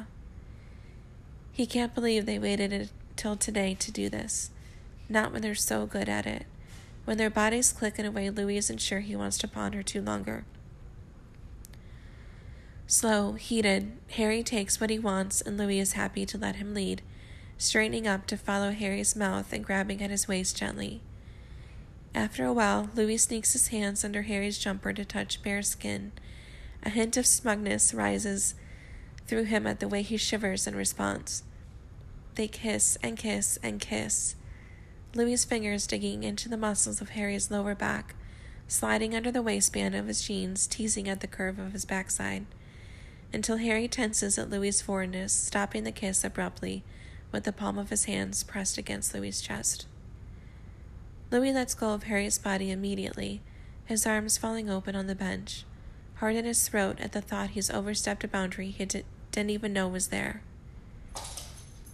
Harry is wide-eyed, looking a little shocked, a little remorseful of what he's just done, though Louis can't tell if it's the kiss or pushing Louis away that he regrets. He's panting from his perch on Louis's thighs, and suddenly, Louis worries it might be a panic attack. Without meaning to, he lifts his right hand in concern, automatically reaching for Harry's shoulder to soothe him with his touch before he remembers himself, remembers the way he was just pushed away, and he stops, hand hovering awkwardly for a moment. Before Louis has a chance to move away, though, Harry reaches for that hand, tangling their fingers together, tight, crushing, a little painful. There's something about the way he's holding on to Louis, something in the desperation and fear of that grasp. Like maybe he thinks Louis would ever leave him hanging, would ever let him go in a time of need. Louis grips him right back as tightly, a reassuring pulse that makes Harry take a deep breath. He brings both of their hands to rest on his thigh, not losing his grip at all, eyes fixed on the way their fingers intertwine together. Louis follows his gaze, admiring the way his silent, slightly smaller hand fits into Harry's, taking in the feeling of Harry's guitar calluses against his skin. "Hey," he whispers, as reassuring as he can, something in him coming loose with relief when he feels Harry's body relax slightly at the sound of his voice. "Hey," Harry whispers back, using his free hand to brush Louis's hair off his forehead, his touch hesitant but gentle. He's not looking into Louis's eyes, gaze still locked onto their hands. "Hey," he says again, a bit more determined this time, green eyes flicking up as he leans down towards Louis again. Louis closes his eyes when Harry lets their lips brush against each other, soft, feather-like. When he opens them up again, Harry is looking straight ahead, beyond Louis, through the glass and into the dark, stormy night. "You okay?" Louis can't help but ask, uselessly, when the answer is evidently no. Harry shakes his head with a small huff, and his lips curling into a tiny grimace, barely visible in the corner of his mouth, like maybe he's embarrassed. "It's just..." He stops himself, and Louis automatically tightens his hold on Harry's hand in response. I haven't... not since..." Harry trails off, eyes still fixed somewhere on the horizon. There's not much to see, not in the middle of the winter night like this, but Louis wonders if there's something about the void and the sound of the waves crashing against the cliffs around them that Harry finds reassuring too. He wouldn't be the first troubled soul to find kinship in the perpetual storm that brews on the island. Louis, who has made a home out of it now, would know. Louis hums, rubbing his free hand slowly up and down Harry's thigh where he's perched on Louis's lap, his touch purposefully slow and soothing. There's nothing sexual about it anymore, no heat or impatience, just solace. After a few beats, Harry tries again. I haven't done this sober in a really, really long time," he finally admits. Then he chuckles, a half-hearted thing, as he keeps looking through the glass of the lighthouse tower. He sounds embarrassed, and even in the darkness, Louis can see a blush splutting on the top of his cheeks. "I don't know why that seems like such a big deal suddenly," he whispers, still unable to meet Louis's eyes. "It's stupid," he adds a bit angrily, his shoulders hunched like he's trying to hide. There's always been a vulnerability to the way Harry holds himself, from the first second Louis saw him waiting at the door, and it's never been more evident than now. He's like the most beautiful flower Louis has ever seen, seconds away from blooming, and still he's holding back, curling into himself shyly. Sometimes Louis hates the world that made him feel that way so sharply that it hurts, twisting his insides with a mixture of the ugliest of feelings. It's not stupid, he whispers back firmly, pressing the words against Harry's jaw. It's okay, he insists, his thumb still soft, rubbing at Harry's thigh. The monster of want at the pit of his stomach can be tamed easily when Harry looks so fragile like this. Whatever you want, or don't want, babe. He continues into Harry's ear, his beard rubbing against the tentative stubble on Harry's cheek, the endearment falling from his lips easily. Louis loosens his grip on Harry's thigh and lets go of his hand, already moving his body away from him, putting some distance between them. He barely has time to move when Harry's hands catch his wrists. Louis looks up, meeting Harry's eyes for the first time in a while, and he feels his stomach clench and the burning determination painted on Harry's face, the desire flickering in his eyes like a guiding flame. Their eyes never leave each other as Harry slowly moves Louis's hands, guiding them towards his body, letting them slide under the wool of his jumper, Louis's fingers trembling as they touch the naked skin of Harry's lower belly for the first time. As Harry guides him lower. Touch me, Harry whispers, leaning into Louis, pressing the words against his lips. Please. Louis smiles against Harry's mouth, then nods. He can do that. It's still completely dark when Louis wakes on the floor of the lantern room a few hours later. He shivers, half of his naked body exposed to the cold room, the blanket covering him tangled below his waist and doing nothing to keep his torso warm. Automatically, he snuggles forward, his body curling even closer into Harry's, his nose burying itself in the curls at the nape of his neck. His right arm tightens its hold onto Harry's waist from under the jumper he had the wisdom to put back on, his fingers trying to steal some of the warmth from Harry's body as their naked legs tangle further together. He has no idea what time it is, no idea how long they've been sleeping there on the rug, but he's tempted to let himself drift off again, despite the discomfort. Harry's body is pliant and soft, an inviting abode Louis wants to sink into forever. But Harry starts shivering in his sleep, despite the fact he's more dressed than Louis is, and he can't, in good conscience, leave him to sleep so uncomfortable. The torch batteries have long given out, but still, Louis takes a second to peer at Harry in the darkness. The hint of his lean legs under the blanket, the slope of his nose, the curves of his eyelashes, his big heart that feels too much, the one he had to rip from his sleeve on the road to fame, but that Louis can't help but still see through every careful word coming out of Harry's mouth, every gesture, every breath.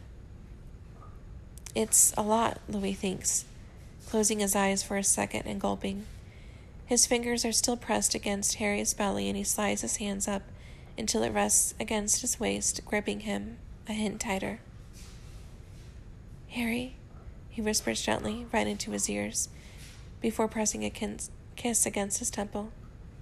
Love? Harry hums, tilting his head slightly. He's still shivering. Come on, darling, Louis whispers encouragingly, sitting up and using his hand not on Harry's waist to brush his hair off his face. Louis repeats the movement when Harry hums contentedly and leans into the touch, indulging him for a second before trying to wake him up again. Come on, wake up, babe. He continues louder this time, thumb digging into Harry's love handle with a bit more force. It's late. We gotta get you to bed, yeah?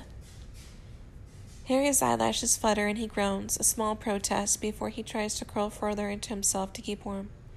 I'm cold, he mumbles, pressing a freezing foot against Louis's calf. Louis chuckles. I know, that's why we gotta get you to a proper bed, with a duvet and everything. No, Harry says, a hint petulant, reaching for Louis's hand on his waist, trying to get him to warm up his arms around him properly. Big spoon me, he demands. Louis can't help the burst of laughter that escapes his lips.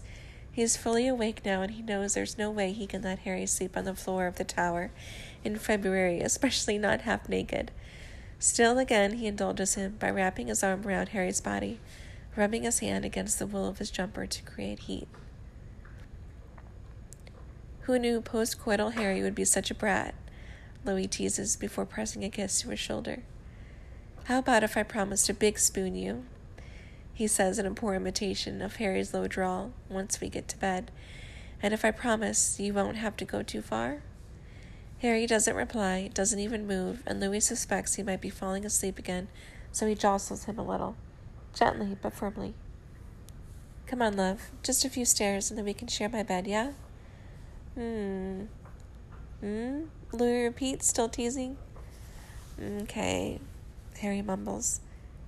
Don't fall back asleep, Louis warns, untangling himself from Harry completely and swearing under his breath as he tries to grab his clothes scattered across the room quickly in the dark. Finally, after a bit of stumbling and stubbing his toe against the chest of the middle of the room, Louis grabs Harry's pants, jeans, and socks and gets back to the little nest they made for each other. Are you asleep again? Louis asks, fonder than he would let himself be if he knew Harry was awake. Yeah, of course you are. He shakes his head with a sigh, a treacherous smile in the corner of his mouth. He drops the clothes next to Harry's body, leaning over him to kiss his forehead. Hey, sleepyhead, he says, booping Harry's nose with his index. We had a deal. I'm awake. Uh-huh. To demonstrate the veracity of his claim, Harry wiggles his toes under the blanket.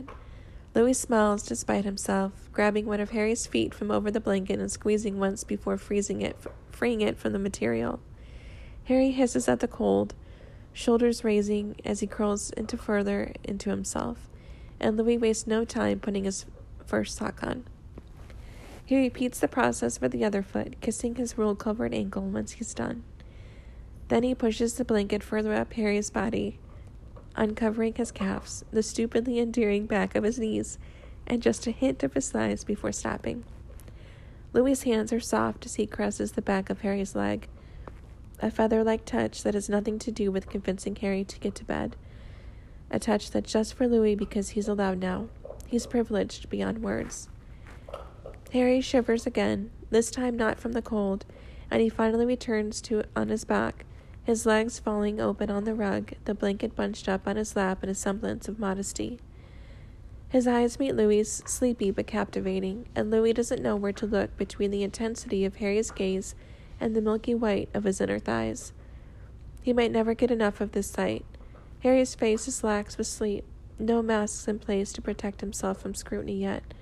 One of his hands tangled in his hair, the other under his jumper on his lower belly. Slowly, purposefully, Louis grabs the blanket and slides it off to uncover Harry's body, arousal thrumming through his veins. Then, unable to stop himself, Louis leans down to kiss Harry's inner thigh, his thumb digging into the tiger tattooed up on his leg. He makes his way, lips soft but greedy, up, until he feels Harry's hand grabbing the back of his head. Looking up, their eyes meeting, Louis feels lips turning up into a satisfied smirk when Harry nods and guides his mouth where he most wants it, fingers tight in Louis's hair. After, Louis kisses Harry's hip bone, his hands rubbing the outside of Harry's thighs for a few seconds before he kneels again, reaching for the forgotten pants and sliding them up Harry's legs. Then he crawls up his body to press a small kiss on Harry's mouth, still open and pant. Before Harry gets a chance to deepen the kiss, a chance to distract him, Louis leans away, tucking a sweaty curl off Harry's face. Bed, yeah? He whispers, a smile spreading over his face when Harry nods sleepily. Don't know if I can walk, Harry admits, boneless, red-cheeked, sated. Louis chuckles, pride blooming in his chest, and he looks down for a second before getting up, trying to hide his self-satisfied smirk. Then he leans back down, grabbing Harry's forearm gently to help him up. When he stumbles a little, Louis wraps an arm around Harry's waist, pressing their bodies together and holding him in place. Okay? Louis asks. Harry yawns, then he nods. Want to put your jeans back on? Louis asks, laughing when Harry wrinkles his nose with distaste. He curls a little into Louis's body, trying to hide his face into Louis's neck, mumbling something like, cold, into Louis's skin. That's why you should put clothes on, baby," Louis teases before untangling Harry from his body, making sure he's holding himself properly. Then he bends down to grab the discarded wool blanket. It's soft and it's warm. Should do the trick as they walk back to Louis's bedroom, so he wraps it around Harry's shoulders like a cape, securing the corners into the collar of Harry's jumper, certain he wouldn't want to bother with holding it up. He kisses the tip of Harry's nose as the finishing touch, loving the way Harry smiles in response. Silently, carefully, they make their way down the stairs to the dark. Louis's hand on Harry's hip bone as he walks behind him and makes sure he's not tripping all over himself. He refuses to waste time regretting not looking for a working torch, focusing instead on making sure they both make it down the spiral staircase intact. But as they stumble awkwardly pressed together, Louis can't help but think he's made a mistake. Still, they successfully reach the bottom of the stairs, then Louis's bedroom, the door partly open already. They're both so exhausted, Louis only has a passing thought for the fact that maybe his cabin-like room is embarrassing, that maybe he should feel ashamed of its size, of what it reveals about the state of his lonely existence to Harry for the very first time. But Harry simply yawns as he walks in, clearly too tired to pass any kind of judgment on Louis's living quarters. The creaky noises of the door wake up Clifford, who was sleeping on the floor beneath Louis's bed in their absence, from the ground floor, and he gets up with a small bark, nosing at Harry's feet with curiosity.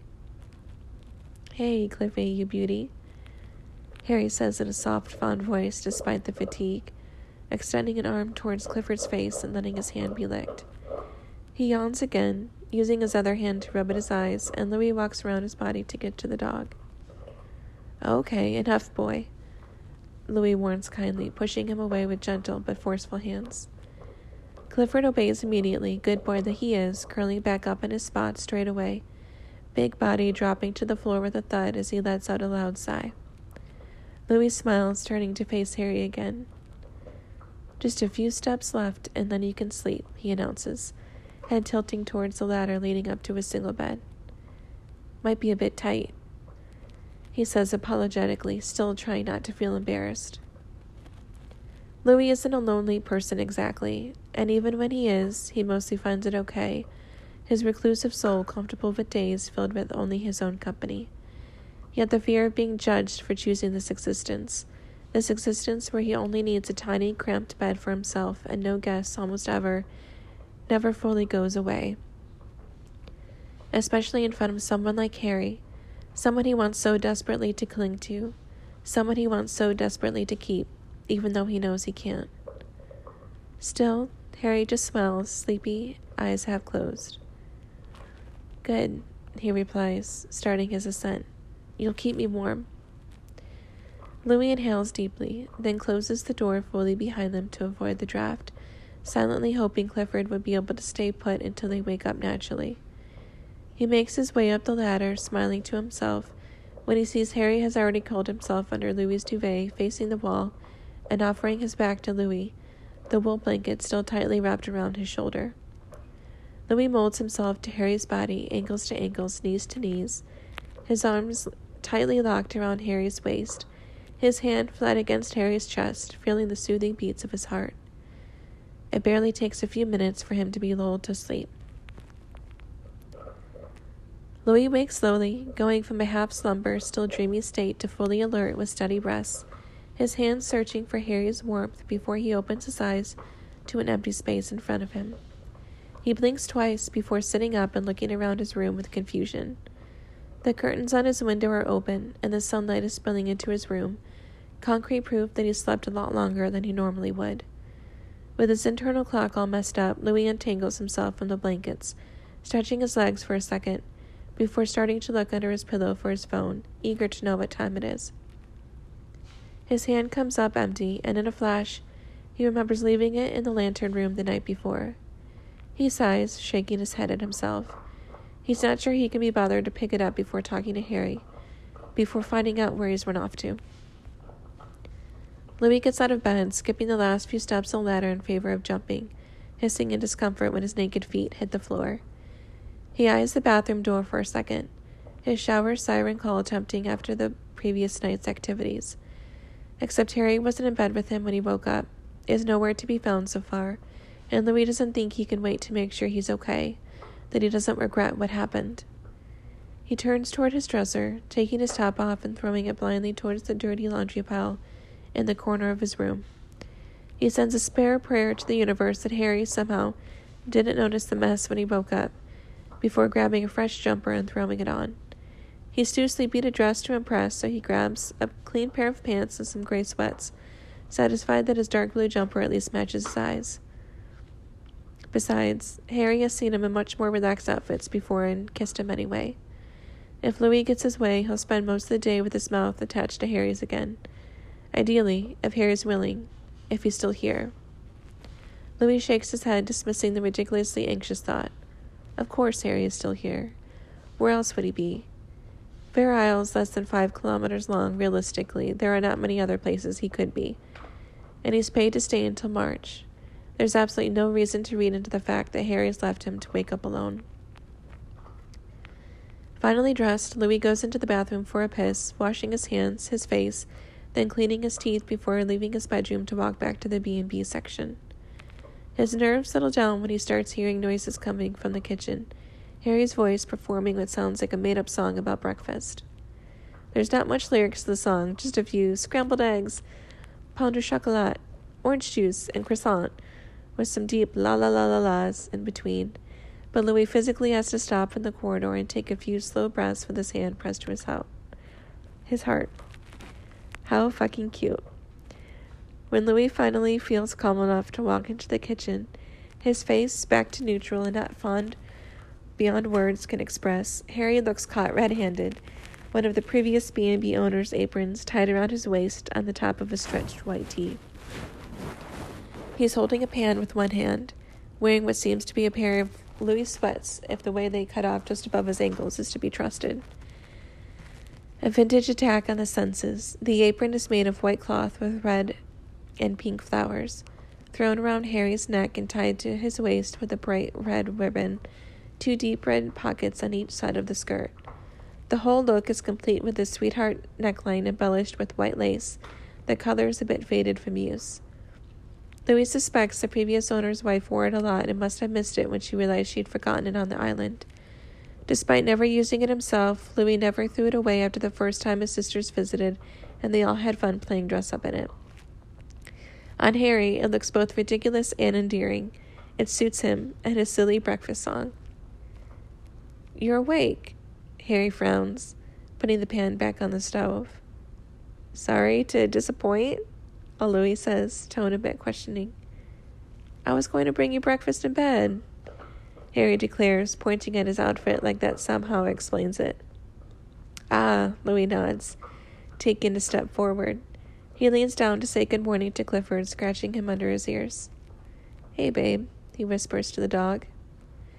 I fed him and took him out, Harry says, and when Louis looks back to him, he smiles a little shyly. Figured you deserved a lion.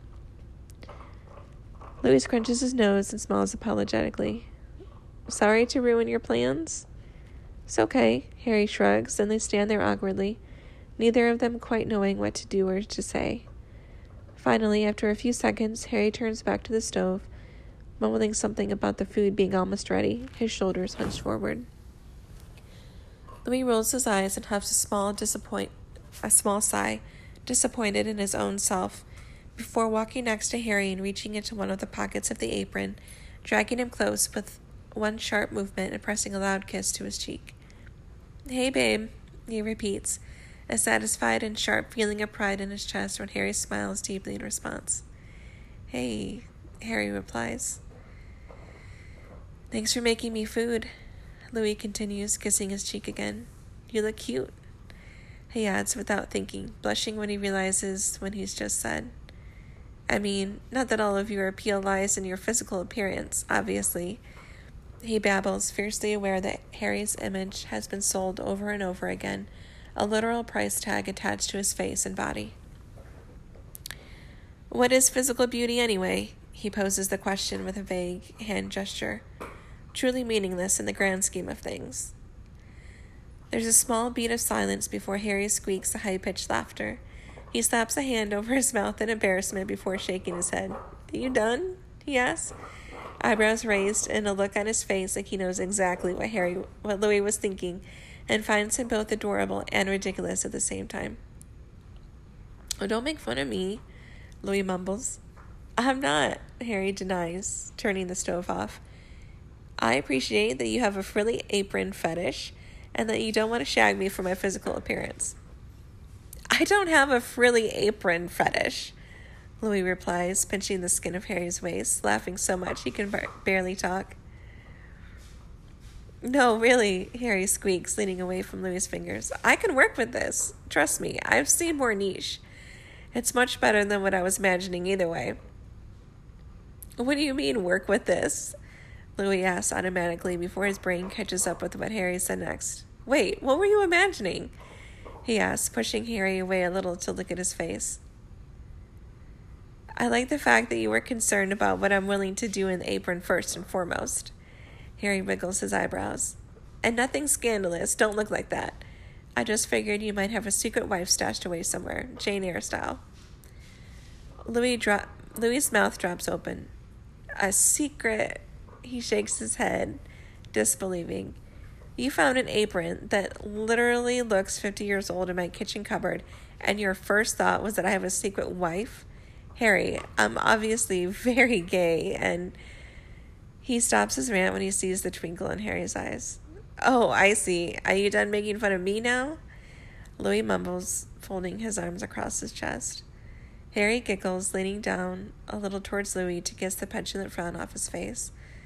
Louis would push him away, just to be difficult, but he hasn't kissed Harry in a few hours now, basically a lifetime, and he hasn't forgotten his goal for the day. So he lets Harry kiss him and wraps his arm around his neck to start playing with his curls. After a while, Harry leans away. Food, he says sternly, pushing Louis towards the table. Can I help?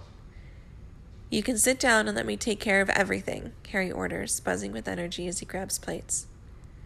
By the way, Louis starts as he sits down, smiling when Clifford walks to him and drops his head on Louis's thigh. I do think that beauty is meaningless, and that it has no link to someone's actual value as a person. I have a lot of little sisters, okay? I meant that speech. Harry looks over his shoulder to smile at him. I know, he replies. He turns back around, fiddling with some stuff on the counter before coming back to put a glass of juice in front of Louis. Orange juice, he declares, and Louis smirks.